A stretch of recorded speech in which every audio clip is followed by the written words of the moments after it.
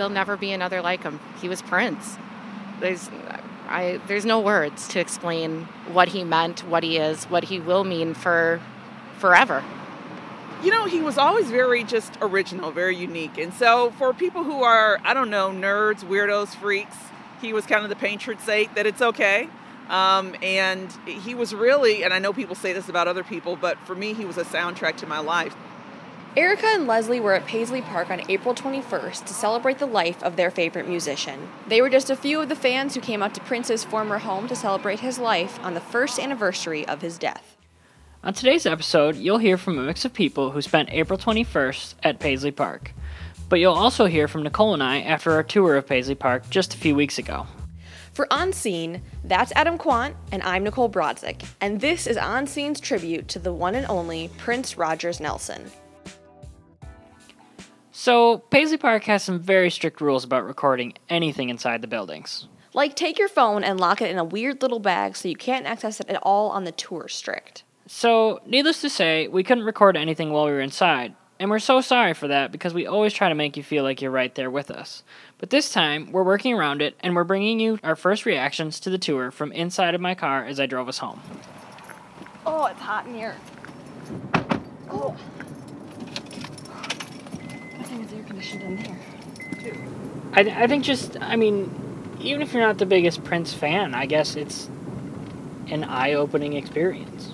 Well, it's a huge part of American culture. Yeah. And just the idea that, like, you get to be in this place. Everyone's heard a Prince song. If you haven't, you're lying, or you don't know you have, but you definitely have. Just the whole fact that Prince intended Paisley Park to be a museum eventually, and a lot of the things you see in Paisley Park were things that Prince decided on himself, from the decorations, the couches, the wall murals, to everything. The fact that they haven't really moved anything from when Prince was living in there. And I think that was another, really, I guess, cool part of the tour was going into Prince's office to see where he did most of his day-to-day work. And everything was still there, from paperwork to luggage in the corner.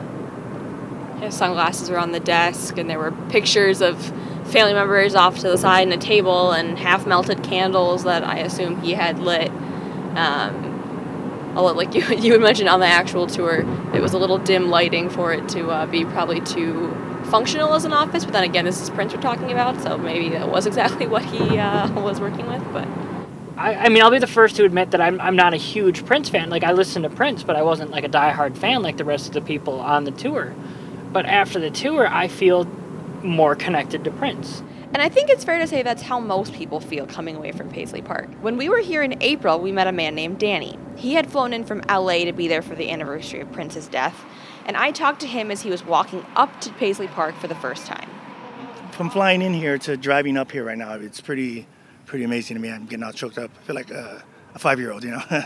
But yeah, it's right now as we speak, I'm nervous. You know, it's butterflies. It's weird. It's like a father figure, passed away. So as a teen, I was, bullied, picked on, and suicide was going through my head. And when I saw how different he was and he didn't care, I kind of went through that, screw it, my life is worth living. And so he basically saved my life. It doesn't get much more powerful than that. I know Danny said he was thinking about getting a ticket for one of the tours that day, and I feel like it would be really cool just to see his reaction to the first room they take you through. That first part of the tour, you walk into the atrium, the tour guide takes you from the waiting area where you're waiting to go through into the atrium, and there's these skylights in the ceiling and the couches that, Prince has done interviews on, and then all of a sudden they let you know that, oh, by the way, Prince's ashes are above your head. Like, there's a little urn that he said a mini replica of Paisley Park, and Prince's cremated remains are inside. And that's when I started noticing all the tissue boxes. Yeah. Right, so the tissue boxes. There was a tissue box in almost every room at Paisley Park, and all of them were purple. And they probably should have put some of those outside, too, because when we were here outside talking to people in April, I saw a lot of tears. In a second here, I'm going to introduce you to Barb. She and her daughter were out here at Paisley Park in April for the first time. But before we get to that, a word from our sponsor, Scene in the West Metro magazine. On Scene is brought to you by Scene in the West Metro magazine, where you can read more about the stories you're listening to right now. You love where you live, and we've got the reasons why. Scene in the West Metro is a magazine focused on what makes life in the Twin Cities West Metro so great. Look for tips on what to eat, what to drink, and where to go in each new edition. Scene in the West Metro is delivered in your local Sun Patriot newspaper and is available to everyone online at westmetroscene.com. Honestly, if he was standing in front of me at this point, I'm so emotional, I think I would just be crying. I don't know what I would say to him. I would tell him I love him. I know that sounds silly I've seen him in concert. I haven't met him personally, but I just have this overwhelming feeling of love for him. This is Barb's daughter, Noelle. We have a family story about it because my brother got married and it was the same day as a concert for her. So as soon as they said I do, she left the wedding and got on a plane from Laguna Beach, California, and went back to Vegas because I had tickets for his musicology concert that night in 2004. And I had my tickets before they planned the wedding. And I said, you guys can't go get married this day. I have Prince tickets. And they did it anyway. So I went down to Laguna Beach and went to the wedding. And then I had a taxi come pick me up from Laguna Beach and take me to the Orange County airport and fly me back. And then I flew back that night and went straight from the airport to the concert at Mandalay Bay. So wait, she skipped her son's wedding to go see Prince? She just skipped the reception, but she did warn him beforehand that she was going to do it, so I blame that on the son. But those are the kind of people that were there. These were not casual fans. These people are crazy. But they're here crazy together, which is why Bridget said she made the trek out to Chanhassen in the first place. I'm here to celebrate Prince 1,000%, as are we all. I'm from Minnesota, so I'm not from super out of town, but I live an hour away and I'm like, I have to come, you know? I mean, I don't want it to be sad, you know? I want to come out here and celebrate. I want to be with people that feel the same way, and I just want to come and share the love out here, you know? So that was back in April. When we went back to take our tour in May, we saw Bridget again. Only this time, she was a tour guide inside. So we saw her when we were walking through the studio portion of the tour, which I think probably had to be the most interesting part of the tour for me. Well, I think another really cool aspect of the tour was going into the studios where so many of Prince's hits were recorded. And, being able to play ping pong there, too. Yeah. So, quick time out here. As a part of the VIP tour, you get a chance to play ping pong on Prince's personal ping pong table inside Studio B, which is just cool. And our tour guide just listing off the hits that were recorded in that very room. And, you can almost, picture in your head musicians working in the room around you and just hearing the music in there. Well, and then we went to Studio A as a part of the VIP tour and actually heard music that they called Untitled Track from Untitled Album. It was a jazz song that Prince was working on with a couple of other musicians before he died, so it never got finished. But as part of that tour, you kind of stand in the middle of Studio A where, tons of other musicians have recorded music, and you get to hear this song that no one else has ever heard, that no one else probably ever will. It kind of was like a powerful moment where you sit there and you're like, holy crap, he was really right there doing this in this room not that long ago. But, as we walked into one room, the tour guide, as you were walking through the door, goes, look out the doors to the left, and you'll see Prince's tour bus just chilling in a parking lot. And I think, I don't know, it was something so small, but it was something that was, super personal. I thought it was really cool. And it was really cool tour bus, too. Yeah. The tour bus sits outside of a room that's kind of like a lounge area for the space they take you to on the next part of the tour. So this was one of our last stops on the tour. But honestly, it was probably my favorite part of the whole thing. I think walking into the soundstage, just because I didn't expect it.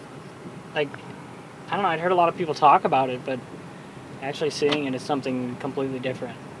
Well, when you walk in, it's just all of a sudden it's just purple. The light is purple, and all of a sudden there's this huge stage, and there's the video playing in the background, and all of the guitars, and, wardrobe, and the piano from the last tour he did. I think about a big thing for being in the soundstage too. You mentioned the last concert. I mean, one of the last shows he played in that soundstage, and then seeing that on the video screen behind you, and while you're looking at the stage he was on when he played it. I don't know. It was almost overwhelming. So, real talk. I think if you're a fan of Prince at all, you have to go check this place out. I mean, like I said, I'm much more of a casual fan, but I got a ton out of being there. And if you decide to go, there are 2 different tour options you can go on. We did the VIP version, which lasts a little over an hour and a half, and then there's a regular version that's a little bit shorter. However, these tours aren't cheap, so expect to spend between $40 and $100 on a ticket. But they really do make it worth your while, and we couldn't even attempt to fit everything we saw into this episode. But one thing I am going to squeeze in here before we say goodbye is my new favorite person. We met him in April on Prince Day 2017. His name is Quantrez Valance, but he regularly goes by a different name. I'm Quantrez Valance. I'm known as the Prince of Detroit. So we were walking back to our car that day, and when he was walking by, you just knew this was a hardcore fan. He looked like Prince, too. Well, and that's why I stopped at all. When I turned to look down the street, it looked like Prince was walking towards us. He had the hair, the sunglasses, the outfit, all of it. Everybody is going through so much emotion, so much love for this man that it is just phenomenal. It's all in the air. You can just feel it. His uniqueness, his rarity, there's not many men that can use the title of being a soprano, a tenor, an alto, bass. So that was very, very few men that have done that. To be able to hit notes like he hit, up and down, it's just, you probably will never get a man like that. I'm close, but no Prince. Close, but no Prince. So, to all the Prince fans out there, take a look at the Paisley Park website at officialpaisleypark.com for more information on tours and Prince's former home. You can also get a close-up look at the inside of the building and see what we saw on Prince Day 2017 in our photo gallery on the Scene in the West Metro Facebook page.